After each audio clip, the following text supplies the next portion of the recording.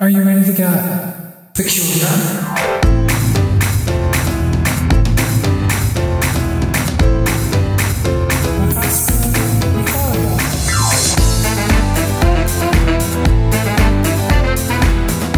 Yokoso Nakamoto to Okashina Podcast Anime with Friends. I am your sweet breakfast treat, Sabrina Ray, and with me, the non-dairy, sugar-free whipped topping to my decadent chocolate sundae, Dawn. Wow, that really makes me sound white. Like, as white as a man can possibly be. I am hurt by that description, but I can't truly refute it as inaccurate. No, you can't. Dawn, I have to tell you that the ladies want the non-dairy, sugar-free whipped topping more than, because they can't have the chocolate sundae. Not the young ladies. The young ladies are all about the full-fat whipped cream. They know that, life is never going to touch them. We're not young ladies, either of us. You are not wrong.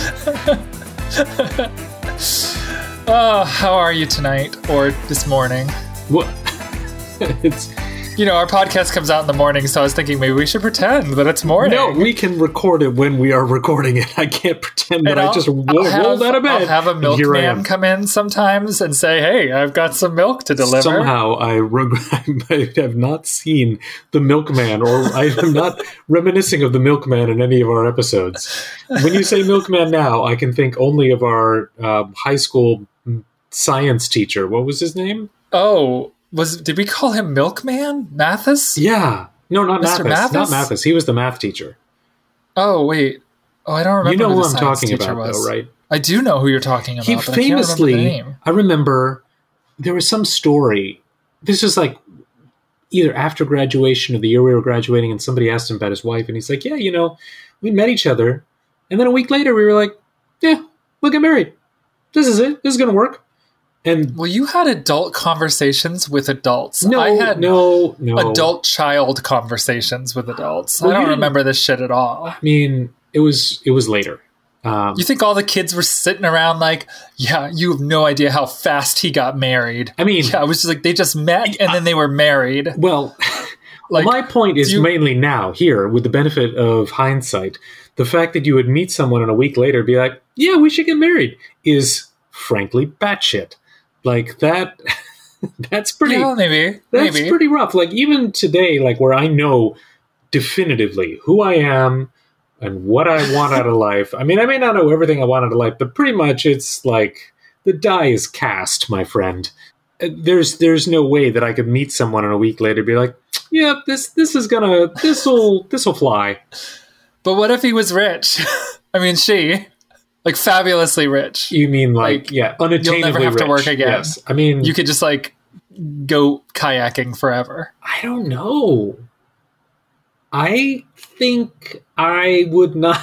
You could just go kayaking forever. God, it's not on the list. There's a list and that's not on it. But I don't think that's going to fly. I don't... No, because it's a kayak. No. It obviously isn't going to fly. Enough with the kayak. Don't you know what a kayak is? Enough with that. I don't think, even if somebody who's limitlessly wealthy, I think that would make me even more hesitant rather than more willing to just jump into, especially because look, my life isn't perfect by any means, and I am not fabulously wealthy, but I am okay, and I don't need to be Bezos style rich. I don't need to. No one needs to be Bezos style rich. Fair enough, but I don't. I don't need any of that. I mean, I know what you mean. Life is okay. But you know what? Talking about money, sure. We recently raised a ton of money for a really good cause. We raised it for Rainn. That's not Rainn Wilson or anything like that. I was thinking Rainn Wilson. He is a good cause. Yeah, Rainn. Awesome cause, and we made $800 for them over the weekend with the Orange Groves crew and some people from Uppercut who joined us on this stream that we did. And I have to tell you, if you didn't follow up on the results, I was knocked out in the first round. I chose Boa Hancock, Sanji Vinsmoke, and Ichigo from Bleach for my team, which I thought was a pretty strong team. And I thought psychologically it was interesting because, you know, you got Boa Hancock. She's like the most beautiful woman in the world. And then you've got Sanji and Ichigo, who are both dumb and horny. And they'll probably do anything she wants. They'll have a little rivalry between them. It'll cause them all to get better. And Boa's strong. She can turn people to stone. She can make anybody fall in love with her. And she's got these lethal kicks and lethal snakes. So I went up against Joe from the Orange Groves, and they chose Trafalgar Law. And I don't even remember the other characters because Trafalgar Law by himself just wiped your team. Schooled us. And even in the losers bracket, after I made adjustments, I told my team, I was like, come on, guys, we got to work together. Sanji, you're going in right after Boa Hancock. And Boa's out there. She's delivering those good kicks. I'm doing damage. She's rallying, and she tags in Sanji. And what the hell does he do? He gets heart eyes. We were playing the game Jump Force. I should probably start with that. But I'm glad that you threw it in there at some point. We weren't playing it ourselves. The computer was playing it for us, so we had no control. It was all just sort of a fantasy element of coaching. So I'm hoping Sanji's going to pull it out. And what does he do? He just stands there, and he won't kick Rukia because it's a woman, and he doesn't kick women. And my whole plan has backfired. Yeah, I think you Rukia's from Bleach, by the way, the black-haired girl. Yeah, no, you definitely made some poor choices there. Oof, I stacked the deck against myself. But seriously, I had no idea the game had that built in. Sanji literally stood there with moony eyes, looking at Rukia and then looking at Boa Hancock, and he refused to do anything. He was like Charmeleon. He was just giving me big Charmeleon energy. I'm curious, who is the ultimate victor? I was gonna get to that. Oh, yes, great. The ultimate victor is someone you wouldn't believe. So in this game, you can play as Dragon Ball characters. You can play as characters from JoJo's Bizarre Adventure, characters from Hunter x Hunter, Yu Yu Hakusho. You know, like all the big ones: One Piece, Bleach, Naruto. So like you'd think one of those big characters would win.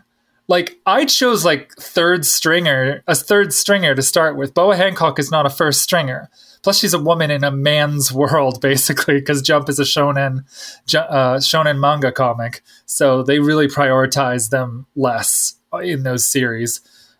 The character who won was Ryo Saeba from City Hunter.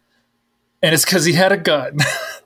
Well, so we have answered the age-long question of, what if gun? He took out both Dio and Jotaro from JoJo's Bizarre Adventure, who can both stop time. And Dio's attack is that he stops time, kicks the shit out of you, beats up an old steamroller, and drops it on top of you, and then beats the shit out of the steamroller and blows everything up. He beat him with a gun and an RPG. Sounds very inefficient to beat up the steamroller, which is an inanimate object that you brought to the fight. But okay, I mean, it's JoJo's, though. It's JoJo. I mean, I would just say that's amusing and also probably a better reflection of reality than other things you might be experiencing. Yeah, so here's the question that we're going to kick off this episode with. Would you add Lil Slugger to Smash Brothers? What moves would you give him? And what kind of support would he have? Like, how would you conceive getting Little Slugger into Smash Brothers? Because it seems like every character is in that game. Sephiroth is in there, Sonic, Kirby. Like, I guess Kirby's makes sense because it's Nintendo, but there's a ton of non-Nintendo. Like, Steve and Alex from Minecraft are in there. Banjo and Kazooie are in there. Like, it's a crazy game. And there's like more than 50 characters, more than 60 characters probably. I don't know. But like, how would you put Little Slugger into Smash Bros? And is that a good idea? I mean, can you put Little Slugger in there? Yes, because clearly you can put anything in there. Little Slugger is, and again, I'm missing an episode here, so there does appear to be some gaps in my knowledge. But I would say the Little Slugger is definitively a bad guy. And Well, what kind of moves does he have? Or, like, how does he play? well, he's definitely got the bat. I think that He's seems got to the be bat. an essential part of his character. He's got the rollerblade, so he can do like a dashing attack. Yes. He's probably got some, regular swings, but what are some specials? Like, what is his ultimate?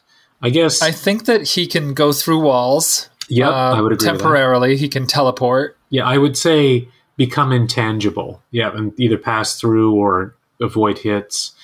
And I would probably have a style of move where he's in front of you, and then you do an attack, but all of a sudden he teleports behind you and smacks you on the head. That would be good. So that would be good. That would be one thing.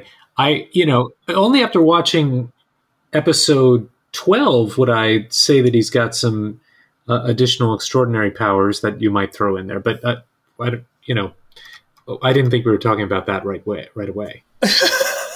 I would add one more power. I think he should be able to knock out 2 characters consecutively. So, like, he has a special move where if he's hitting one character, an extra him appears in front of a different character and knocks that character out as well. So in multiple character battles, I not like one-on-one. And I think this could succeeds. play into an ultimate as well, where if he, gets the ultimate attack, then the screen will be filled with Little Slugger characters swinging indiscriminately, so you can't avoid the hits. Yeah, and his support character is Maromi, for reasons we're going to discuss. I think that was known ahead of time, but sure. Okay, this episode is a big one. It's interesting because it's kind of 2 sides of a marriage. On the one side, we have the former chief Ikari, who is without the role of police chief anymore. He's sort of just holding it together, trying to eke out what he can as a security guard for construction sites. He's working at multiple construction sites. I call it a security guard, but I think there might be another name for it. Do we really? I mean, let's just visit for a second the understanding we have of the circumstance of his departure from the police force. Right? He gets the case, Little Slugger. He goes about it. Remind me again what he decides. Like he just hangs up his hat. Like, this is too much for me.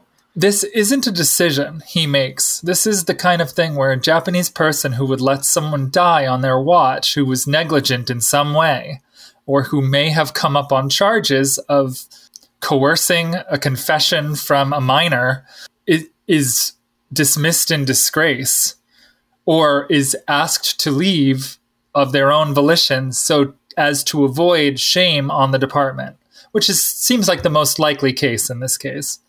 Well, so he left on his own. I would just say... but he may have been forced out. Yeah, you don't need to coerce a confession out of a kid. Just coercing a confession when it is not appropriate seems to be an appropriate stream of action. He may have just taken responsibility for the fact that a kid died on his watch as well. We don't know. But the point is that he even mentions in the episode that he's given up. He's not trying to get Little Slugger. He's put it in the rear view, and he's just trying to move forward or just stay in the same place. And it's interesting because he, from both sides of this marriage, on his side, he sees his wife as constantly waiting for him, like so good, and he's not worthy of her in a lot of ways. And when we get her side of the story, her name is Misae. And when the episode starts, she gets a bad diagnosis. She's going to have to go in for surgery if she wants to live. She has a long discussion, kind of a confrontation, I guess, with Little Slugger.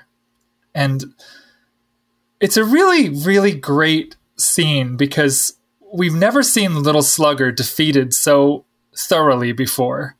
It was a very weird, it was a weird extended scene. Well, it almost seems like she's boring him to death at some point. Absolutely. She was very frustrating to him. And I couldn't tell, honestly, whether the scene was supposed to be played for comedic relief at Little Slugger's expense.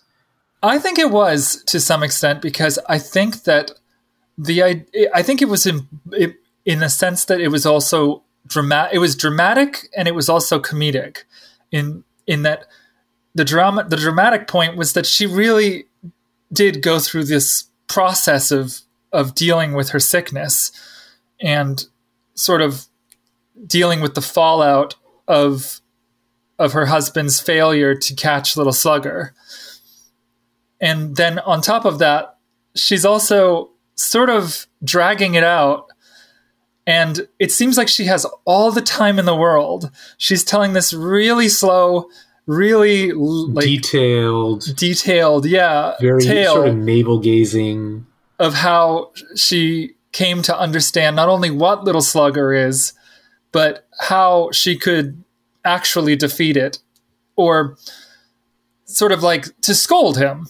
I think in the end is what happens. She ends up scolding Little Slugger, basically saying, "You've underestimated humans. We're not nearly as weak as you think." I mean, there's a lot to unpack in that statement. Yeah, but it was very good in the sense that I think that we got a little bit of a whiff of this when the ghosts who wanted to die ran after Little Slugger like he was a superstar, and at that time the entity, I'm going to call it an entity, I guess from now on, the Little Slugger entity was like a little bit put off by the whole thing and made a break for it.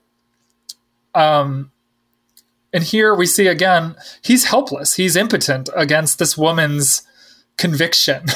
I mean, against this woman's, she's sort of laid a trap for him, and she's not as hopeless as she at first appears to be, even though she's been given a death sentence of sorts. I quibble with one point, which is we see her apparently rejecting some sort of treatment at the beginning of this episode.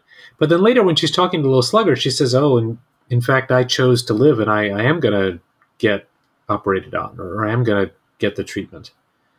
And that was sort of the proof that, like, hey, humans have depth. We've got, we've got reserves to fall back on.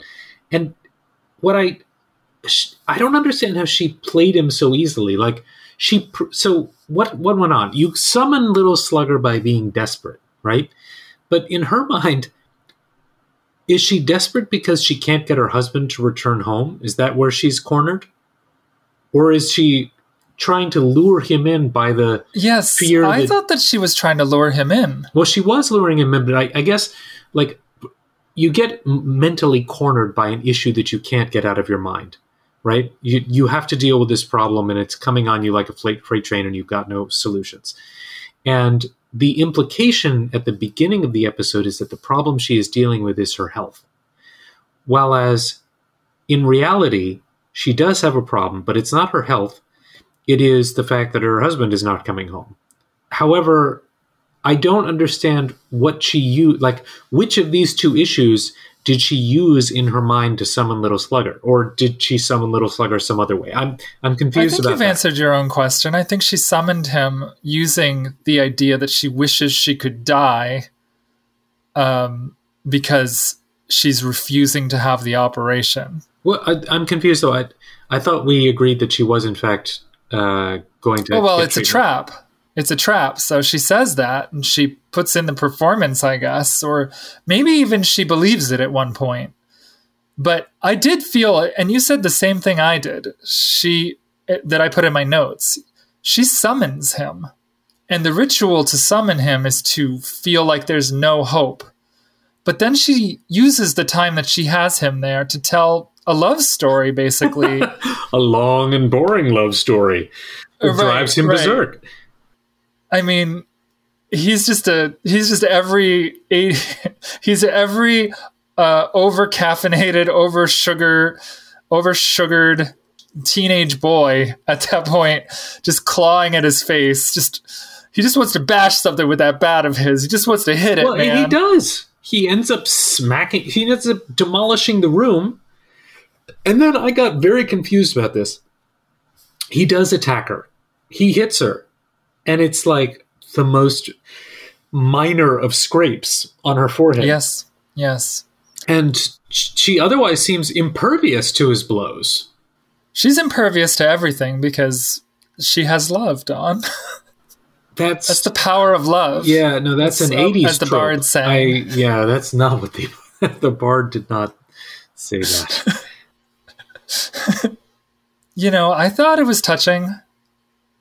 She couldn't have kids, you know, and he chose her even though she was sick from the moment they met. I mean, I'm talking about Chief Ikari, or Keiichi Ikari. He chose her because he loved her, and they both decided then and there that they would, you know, individually they sort of decided that they would work towards a future for themselves even if they couldn't have kids together.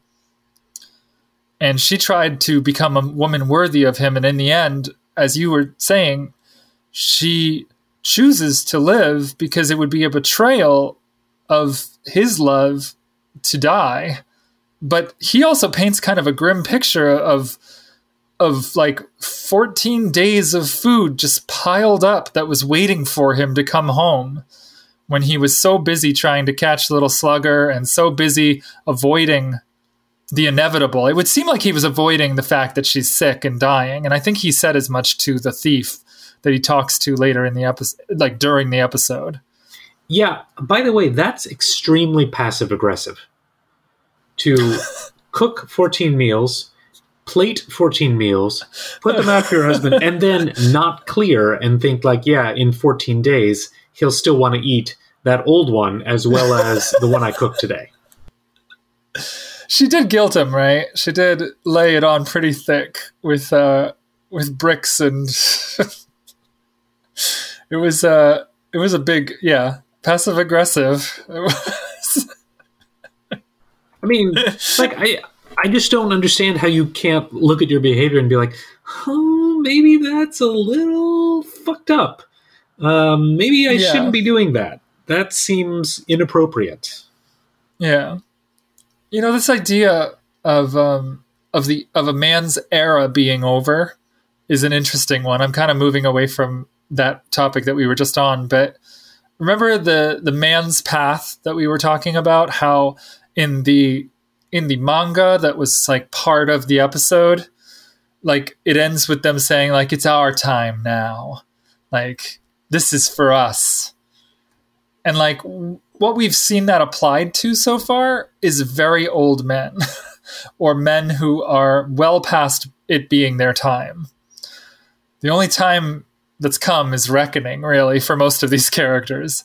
Keiichi Ikari, he meets this guy, and I want to ask your opinion on this part because I thought it was a fun bit.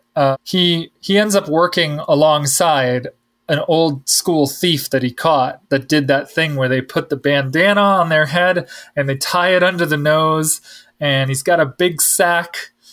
And a big sack, you say? A burlap sack. A burlap sack that he carries his ill-gotten goods in. And another image comes back, and I wish I understood this, but I really don't. And I thought maybe Don can shed some light on this subject, because the Book of Matches with the old school like cherry blossom design, and it's the exact same Book of Matches. The thief gives it to him. Like it means something. If you recall the original matches, they were from, there was a reference to them being like from some location. This is 2 or 3 episodes ago. Oh yeah, I remember that. I just don't understand why the thief would know that it had meaning for Well, the Ikari. thief seemed to know a number of things about Ikari, but I think it's the match book is sort of like it is a reminiscent of that time and of those sort of that good old time when thieves carried burlap sacks and life was simpler, right? It's the callback there. Yeah. So I don't think I can't ascribe to it more meaning than that. I think it is a... First of all, I can't tell if Ikari is sane or not while he's doing these things. And the fact that he's not coming home at all is fairly suspicious. Like, is he renting an apartment somewhere? Like, presumably, he still lives with his wife, or in principle lives with his wife, and he can't simply go from job to job to job without sleeping because humans who do that die. So there's a bunch of unanswered questions that go along with this. And therefore, you're right. We don't know where he's spending his nights. I don't think it's implied that there's anything going on there. I think it's just that he is either staying at the office, which is horrible. Well, the office of these construction sites, there's nothing... Oh, you mean now? I mean I'm now. sorry. I thought you meant when he was on the beat still. Well, I mean, that, was also weird, but at least he was on a detective salary at that point. Like, when you're doing pickup day labor for construction sites, you're not making enough to support a home and, go sleep in a hotel every night. And then there was this moment where she's like, we were defeated as husband and wife by you, little slugger. And, like, it seems like he's finally got her. He's delighted. Yeah, he's absolutely getting ready for mealtime, basically. And then she just turns it around and she just laughs at him, and she's just like, here's the real truth about humans, is we can always choose to face reality. You don't understand that because you are not human. And you hurt and kill those who are troubled and delude yourself. You rejoice only your own actions. Your existence is a total deception. And you're just giving people a temporary peace of mind. And then it's really metaphoric at that point because the walls kind of fall away and there's a rainbow above her head, and the symbolism is just like slapping you in the face. I mean, yeah, well, this is when Little Slugger leaves, right? And like the whole... The walls fall down. I mean, it's... I think at that point she says that you and Moromi are one and the same. Yeah, then that apparently has some power. Yeah, because Moromi is also something that sort of exists in this world that provides this like false sense of serenity. I mean, it could be real serenity in some cases, but it's a totem for serenity, but it causes, as we'll see, I guess we should wait till the next episode to talk more about that, but it can cause a little bit of chaos in the pursuit of serenity, which is weird. And Misaya then proclaims that she has decided to have the operation, and that's when Little Slugger's just like, oh, I can't do anything, I guess. Which really, it begs the question, out of here. What are the limitations on Little Slugger's power? What causes him to be able to act on people or not act on people?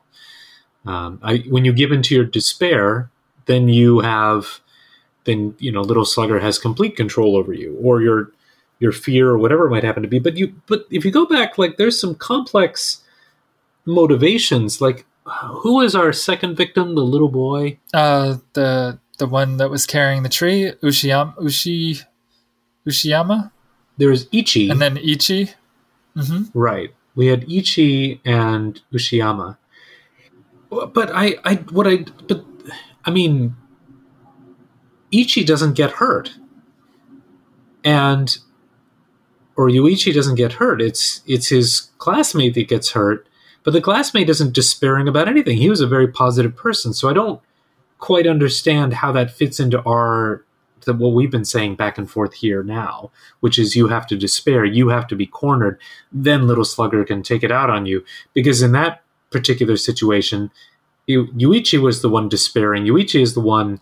Well, Yuichi may have been the one who was attacked by the entity, and... No, he wasn't attacked by the entity. Uchiyama was the one who was attacked by the child. By Little Slugger? No, by the copycat. But the other ones, we don't know what happened. We don't know if it was self-inflicted or if they were attacked by this psychological entity thing. I had been ascribing all the attacks to Little Slugger, because I thought that he was working. No, the through copycat definitely had his hand in some of them, though, and it Makoto definitely was Kozuka, not Kozuka. necessarily motivated by Little Slugger. Well, yeah, that was the it weird was thing. inspired by him. Right. So basically, we're saying that Kozuka, while inspired by Little Slugger, is not acting like Little Slugger is sort of the actual demon. Little Slugger is dormant, while Kozuka is doing whatever he's doing. And then something really weird happens to Ikari in the very end. Things become too much for him. He's lost his place in the world. You know, the world has gone on without him, and he thinks back on his own childhood. When he dreamed of being a cop, he imagined the criminal he was catching would be the type of criminal that I want to say his name is Inukai. That the man he works with was the sort of comical, the reformed thief. Yeah, the reformed thief was. So that's how he imagined himself as a cop when he was a kid. And now, at the end of the episode, he goes outside after getting the matchbook. And once again, reality's getting kind of fuzzy to me. Oh, yeah. But this is definitely some sort of... I didn't know if he was trapped in an alternate... I didn't know what was going on. He is no longer in our world, it seems. He's in some kind of idyllic comic book, like childhood comic book. Like when he was a child, it would have been the 50s, 60s, right? So we're back in the 50s and 60s, and the style is very... It's almost like the Japanese version of Norman Rockwell, where things are classic and very comical and very safe and chaste in a way. And that exact type of criminal appears, and he was able to give him chase, and he knows who he is in this world. So he's basically become lost, and it's pretty telling that after that scene we get Maniwa visiting Misae. And Maniwa's looking like a crazy person. Yeah, he's lost a couple marbles along the way. Yeah. And he finds her in her broken house. And all she says is, he hasn't come home yet. And it's really tragic sounding because she's decided to live, but here he is, he's given up. And that takes us out of episode 11. So, Don, do you have any other thoughts on this episode? I think you said you had one more thing you wanted to say. I liked this episode because we have more about Little Slugger, and we've got more of sort of not the origins of Little Slugger, but a little more about the rules that guide. Well, that Little Slugger is not human, and when you're speaking with ghosts, you know, I tend to think of that as a human product or still human in some context, sourced from human. But the way that Misai is talking to Little Slugger, the implication is that Little Slugger is wholly alien. You know, not at all, not born of man. I don't know. It's very curious. It's interesting, and I want to find out when we get to the next episode, you know, whether you still think that he's not born of man, because there's certainly hints that he is sort of a reaction or some kind of something that was spawned and grown powerful from man's unspoken needs and or insecurities and or the rumor mill, you know, like the sort of imagination that we, like she says it in this episode that like our imagination, or no, I think that it's in the next episode. Never mind. I'll get to that then. We should go on to the next one. We will leave. I want to leave you guys with this thought because I did really like the part where they were talking about things that you can rely on. And it's a very Japanese list. One of them was the 3 shapes that are in Oden. This is the reformed thief talking to Ikari, trying to give him a pep talk, basically, using his own words and his own philosophy to help him, but doesn't help him. But it's an attempt anyway. When the thief is talking to Ikari, and he's trying to say, like, what are you doing here? Because somebody who looks like you don't, the people who work this job, it's not the kind of labor that you do for a career. He says, are you kind of like, and he did this like thing with his face, and Ikari's like, no, that wasn't me. Okay. What was that? Did you? Is that a Japanese thing? Whatever it was. I didn't know exactly, but the first time I watched it, which was not the case for the second time exactly, but I thought he was putting his hands together as if he'd been handcuffed. And he was doing a kind of Japanese wink, kind of like, and then he confesses that he spent some time in the clink. Yep. So that was my answer for that. As for the Oden and the sort of like, I think it's important to note that Misae constantly refers to Ikari as a good man, as the best man, as a strong, smart man. Like, she keeps building him up. And through the episode, the thief also builds him up, as I was saying, using his own words to try to help him get back to his center again. He even reminds him that he has a wife, and that's when Ikari sort of tells him, like, well, she's been sick for so long, I may be at my limit. And that's when the thief gives him some Oden, and you see those three shapes, which are very iconic. It's not like a symbolism beyond just the shapes that Oden comes in, but it is one of the things you can rely on in this world. So I thought that was a neat touch. And neither his wife nor this thief are able to save him from sort of falling into his own delusion in the end. And that's where we're left off on this episode. So next time we'll be discussing episode 12, Radar Man. I hope you guys will come back. If you like this episode or you want to tell us how you would put Little Slugger in Smash Bros, go to our Twitter. I'm going to put up a question of the week during this week, and I would love to know what you guys think. It's at Okashina Podcast, Okashina Podcast. Thank you for listening. And Dawn? Okashku Koyo!